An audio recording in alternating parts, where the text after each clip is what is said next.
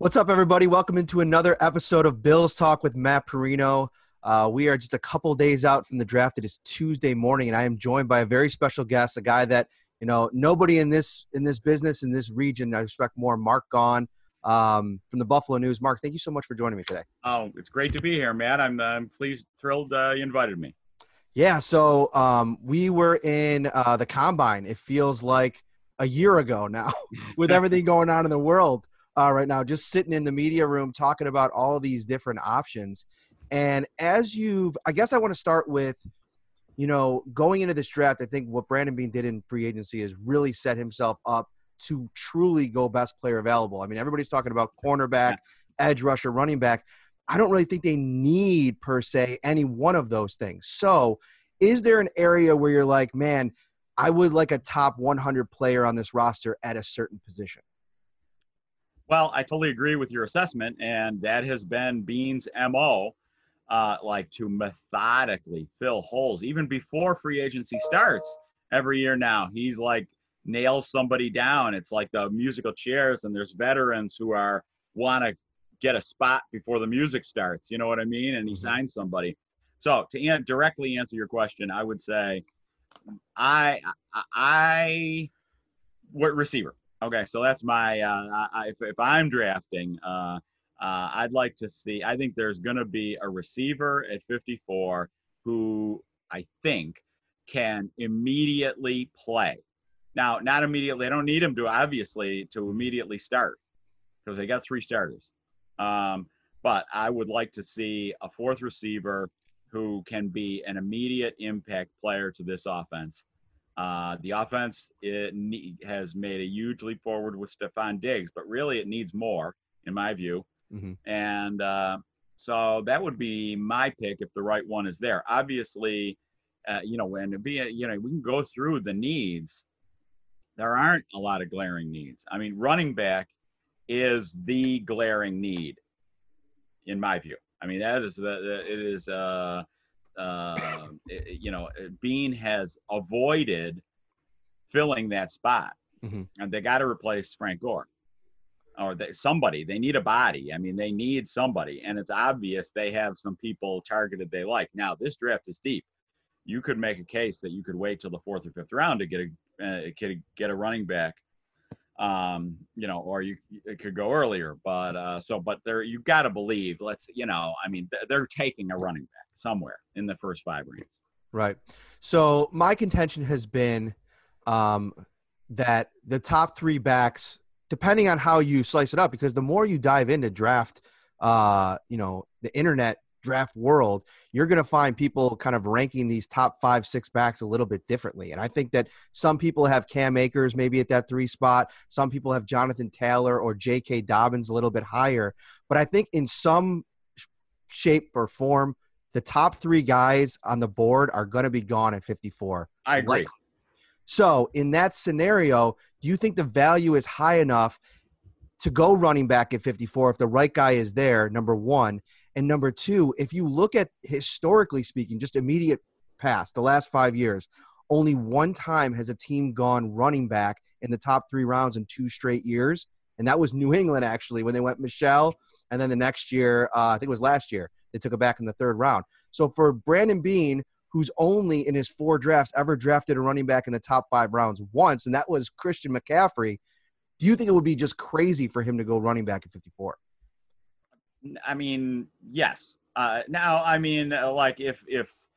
the no running backs get taken, if these guys fall and they absolutely love, J.K. Dobbins, okay, but that's not going to happen. I agree with you that there's going to be, I think, 3 backs taken in the top 50. So yes, I agree that I don't think running back is the play at 54. They just, as you kind of said and intimated, they just invested a 3rd in Singletary. Mm-hmm. I mean, if they draft a running back 54, that guy is supplanting Singletary. I mean, Right. I don't see it. No need to. I love Singletary. So I don't see them taking a running back who's going to come in with credentials, quote unquote, bigger than Singletary's. Mm-hmm. You know, Yes. and no need for that. And there's good running backs that can be had in the fourth round. And you mentioned Frank Gore, and I think that's also an interesting side topic here in that, like, the archetype of a player at the position. And so Frank Gore got all of the run last year, and he is a very specific flavor of running back. But then you look at around the league, some of these teams having success. You look to San Francisco, where they had that kind of three-headed monster with Tevin Coleman, Matt Breida, and then the upstart Raheem Mostert. None of those guys really fit into one specific mold. They're all kind of multi-dimensional. So do you think that they need to go? Like, I know there's a lot of action right now around Leonard Fournette, but I don't necessarily think they need to go one specific way to fill this second role. I agree with that. Although, I mean, in a perfect world, a young Frank Gore would be, Yes. great. Okay. You want a guy who's good on inside zone, can run gap scheme, patient, and, maybe bring a little more heft than Devin between the tackles. That would be great. But they could make it work with a guy who is a playmaker, who injects more speed. I agree with that too. And, I don't think Devin is, he could play. He could, you could give him the ball on 3rd and 2, 2nd and 3. I mean, I kind of like to have a guy with a little more heft who can, move those chains on 2nd and 2 if you decide you're running the ball, or 3rd and 1, 3rd and 2. But Devin can handle those carries. So it's kind of a waffling answer. If they have a perfect guy who's a between the tackles pounder at the right value, great. But if they're in, let's say, the way the draft falls, and it's the 4th or 5th round, and the best value back is similar to Singletary, I don't think that's necessarily a problem. Mm-hmm. So you look at edge rusher, and I checked out your mailbag the other day, and one of the things that you said was you don't think the Bills should go edge rusher in the second round. And I think it's interesting because the more you dive into kind of the collection of talent that might be there, and we can talk about this first, actually. Everybody's talking about trading up and trading down, right? From 54. I think there's actually only one player that's trade up worthy at the top of the second round, and that's just because of his stock that's a little bit falling. That's AJ Epinesa, the edge rusher out of Iowa. I think that's the kind of value, first round value, that Bean might want to jump at. But once you get to 54, I feel like it's kind of Terrell Lewis and then a drop off. And even Lewis is a little bit of a question mark. And you have to wonder how high Brandon Bean has his rank because of the injury history. Correct. That's the medical question on Lewis is something we just don't know. How much of a medical question do they have on him? And he is, let's face it, there's going to be some questions on anybody you take at 54 at edge rusher. That there's not, and this isn't a year of perfect prospects at edge rusher. So I think an interesting question is, how bad do they need an edge rusher? They have 9 veterans on the roster. They're keeping 9. I'm fine with their 9. I think they have a good defensive line right now, today. I think it's better than last year. I agree. They're certainly not taking a defensive tackle. Mm-hmm. I mean, there's no way they're taking, even in the 6th. I mean, there's no way they're taking a defensive tackle. Even if you don't think Harrison Phillips won't be ready until halfway through the year, you still don't. The depth there is. He got hurt early in the year. I'm not really that worried about that. And Oliver and Starr and Butler and Phillips. I mean, that's 4 right there. You're only keeping 4 defensive tackles. You're not keeping 5. Right. And they got 5 defensive ends. Now, that being said, so they don't. This is where we talk about Bean has put himself in a flexible situation. He could go through this whole draft and not take one edge rusher and come out there Saturday night and say, well, we got a good lineup, and they do. Right. However, Addison is going to be 33 when the season starts. Jerry Hughes is going to be 32, and Trent Murphy's in the final year of his contract. So you got And to over start, 30. and you got to start looking. You can start drafting with an eye toward at receiver, cornerback, edge rusher. You'd like to get a guy in the second round who can be a starter. Mm-hmm. They don't be a starter relatively soon. So there is the argument for drafting an edge rusher. Now, even though you don't really need him this year. So you mentioned a guy that could be a starter, and I think two positions where that's kind of in play. One position for sure, and that's safety. I think one of the top three safeties will be there, if not two. And it's an interesting question because we spent so much time talking about Jeremy Chin and Kyle Duggar. What are your thoughts on Ashton Davis, who is a little bit of a better athlete, I would say? Maybe not the physical presence of those two guys, has some versatility, can play some corner. And a lot of people have him ranked ahead of both of those other safeties. What are your thoughts on him? Well, before we get to that, what do you mean starter at safety? Where do they have a starting spot at safety?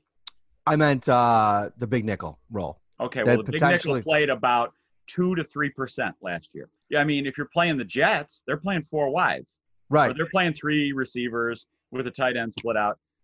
Taron Johnson is playing. Taron Johnson is playing 50 out of 64 snaps against the Jets. Right. So and they're not playing a big nickel against the Jets. If you're playing the Rams are playing three true wides with a flex tight end. The true nickel is playing 50 out of 65 snaps against the Rams. Now, granted, there are games. You play like we think of the Ravens game and the Eagles game. Somebody like Duggar, maybe he could have helped a lot in that. If he's if he's good and pans out. So, but like they've re-signed Poyer. You got to believe they're going to re-sign Hyde. I mean, they love Hyde, and Hyde is everything that a Bill should be, right? He's so those two guys are starting. They're not going anywhere for the next 2 to 3 years. 2 years anyway. So I view Duggar as here's a hole. Backup to Matt Milano. Right. That's what I was going to transition to. That's a hole. So I see Duggar could potentially flex to that position. Do you think he's ready for that role now, though? Like if he got thrown in right now at this level, the jump, year one. Well, there's even as a rookie at any position, is he going to be ready to play key third downs in the second half in Kansas City if they're down 7 in the fourth quarter? Is he going to be? You're going to throw a rookie in there, or are you going to throw Josh Norman in, who knows the scheme inside and out, or whatever, So that's a whole nother question. So this whole big nickel question is a really interesting question. You could see games and situations where, this could be a real new chess piece for Leslie Frazier, but there is no clear path to a starting lineup for him in the next 2 to 3 years. Right. So are you good enough? I mean, unless you're not signing Milano, unless you view that as a problem, which I don't see. I think they're going to sign Milano, re-sign, right? Would you agree with that? I would, but my hesitation there is then you have potentially close to 30, maybe more invested in the linebacker position with him and Tremaine once that contract comes up. Because Tremaine's, right now Milano's probably going to get around 12, 13 million. Tremaine's going to get. Okay. I don't care about it. It doesn't bother me in the slightest. Okay. Okay. Maybe, but okay. It doesn't bother me necessarily. I think it's a question of how important is it, and can you find a replacement? I think it's hugely important. Two mobile linebackers. If you don't have two really good coverage linebackers, you are dead in today's game. So, but you could make, if you envision, now that's a projection too, I like Duggar as a backup to Milano, but is he going to be let's say Milano were to get hurt for 8 games, when will Duggar be ready to step into that role?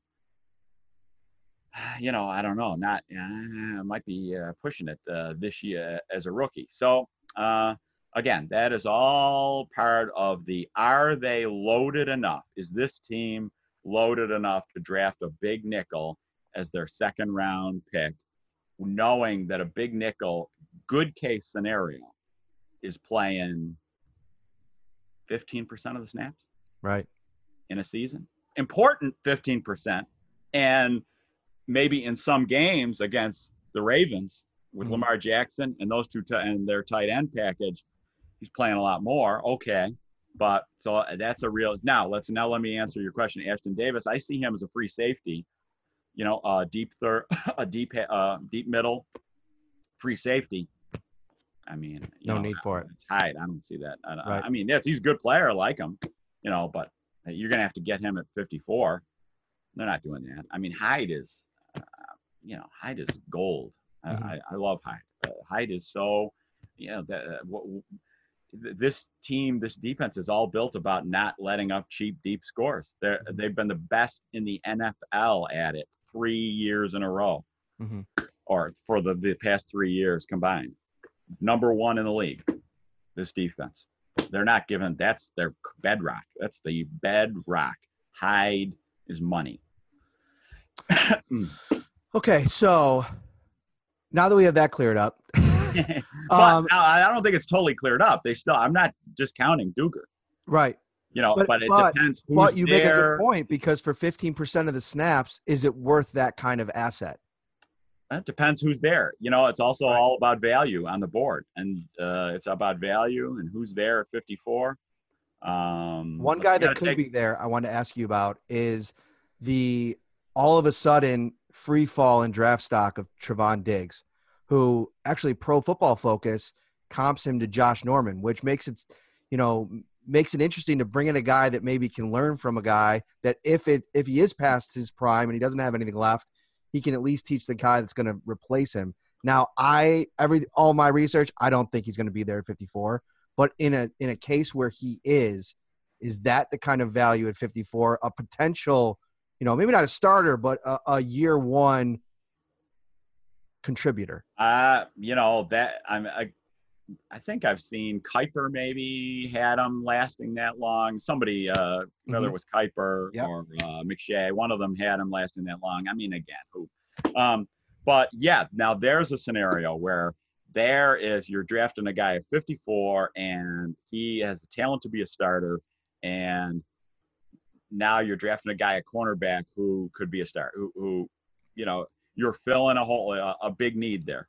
I mean, not a big need. They don't have to take cornerback, but now you're getting a guy where there's a path to the starting lineup for him. Mm-hmm. Norman's on a 1-year deal. Levi Wallace they like a lot, but Diggs is a significant athleticism upgrade on Levi. Mm-hmm. Now you put those two corners out there 2 years from now, Diggs, Trey White. You got a slot corner, man. That's a pretty good corner. So you could make a great case if if a really good corner falls, you can make a great case for that at 54. Okay, let's move to wide receiver before we get out of here, because you brought up a couple points, and there's a couple guys that first round talents. I think that I'm still hesitant to believe that both of them will be there at 54, but Laviska Shenault and T. Higgins, I mean, we're 2 months removed from people talking about them in the top 20, both of those guys. And so you mentioned the value there. Those are the kind of value, but also at the same time, the value's there, but the questions are there, like we talked about, like, Laviska Shenault's injury kind of history. I think that his passion and his love of the game type of deal will supersede that right in the building. But where are you landing on that? Who do you think at 54 is like, wow, that's the play? I like receiver at 54. Again, depending on the board, depending on who's there. But I like that because I think that's a chess piece that can be put into play this year to make this offense more dynamic. And they have, they've helped the offense a huge, but I still think this offense could use more help. Even beyond the giant addition they've made with Diggs. So I like the idea of another receiver who can plug in there. And another reason for this is John Brown, guy could replace John Brown a year from now or 2 years, who knows, whenever. But it's and what if John Brown or Stephon Diggs sprains their ankle for 4 weeks? Having a guy who can, plug right in there. So I love both of those guys. And I like Michael Pittman too at 54. I think Pittman, one issue with all these receivers, big receivers, separation is the question, right? So, and there's a bunch of them, big receivers who have real separation questions. But Michael Pittman, I don't think does. Michael Pittman has polish, is an accuracy eraser, has a giant catch radius, has some polish to his roots, and gets off the line better than a lot of big receivers. So I like him. I like Higgins. I like Shenault. I'm down for any of them. All right. And lastly, so I'm working on a trade down scenario, and I think one of them that makes sense is Seattle is about 4 or 5 picks below the Bills, and they have a needed edge rusher. I mean, they're saying goodbye to Quentin Jefferson, who's with the Bills now. Very questionable about what's going to happen with Jadeveon Clowney. And so if they're not able to address that in the first round, that's a situation where the drop-off still, if they don't get an Akwara out of Notre Dame or you mean if Seattle doesn't get him? If Seattle doesn't, right, or an Uche out of Michigan, there's a significant drop-off once you get to that next level where I don't think you can even consider it until the top of the 4th round. So with that in mind, if you can add another top 9 or top 100 pick, I think it's 101, to move down 6 spots and still have a chance at one of those receivers or some of these other guys that are in play, I think that becomes a scenario where I think that's more likely than a trade-up scenario. I love it. I like that. I like that thinking. Right. I think that is, given Bean's history, the history suggests he's going to move somewhere. Maybe not. I don't see them making a huge, giving up draft capital. Certainly not giving up future draft capital. Right. There's no way. But yeah, you could definitely see, we keep talking 54 and 86 and, but there might not be picking there. There could be 47 or 50. Like you said, moving down 6 spots. That's easily, but it all depends on who's on the board. And like you were saying off air, there's going to be some guys who there's going to be a run of guys who Bills fans love who aren't going to be there. And then there's going to be guys who are going to be there. And the question is, are the handful of guys who get pushed down are those people who Bean loves. And as Bean has said, we sat in on a meeting with Bean in the offseason, and they're sticking to their board. If there's a guy sticking out, they're going to take him regardless of the position. That's why you mentioned cornerback. I don't know that's need, but if there's a guy sticking out there like Diggs, I see them going there and not worrying about it. Is there going to be an edge rusher sticking out at 54 who is clearly above everybody else? Right. Not unless it's Epinesa. Which would then be, you have to start asking yourself, why is he there at 54? Well, yeah. If he's there, it's because people view him as if he falls, and he's not, I don't see that. I could see him falling to 35, right, 38, 41, but that's probably as far as he's going to fall. But the thing with him is he's a tweener, not a burst guy. Right. He's not a bender. He's not a NASCAR bender. Now he's an you gotta like him. He's an Iowa guy. He's highly effective, productive player. He's got a high floor. But if he does fall, into the second round or wherever, number 40, let's say, it's going to be just because he's kind of a tweener, and teams see him better and 3rd and 9 rushing from a defensive tackle position, which the Bills don't need. They got all kinds of people to rush from inside. Right. All right, that'll do it. Thank you so much, Mark, for joining me. You can find him, all of his work on Twitter at GG Gaughan. Definitely look him up. He covers the Bills, does a lot of analytical work for the Buffalo News. How long have you been covering this team now? I've been at the Buffalo News 36 years, so the better part of 30 years. Long time. That's awesome. That's awesome. Well, thank you so much, my friend. I appreciate it. Thank you for helping to let me join.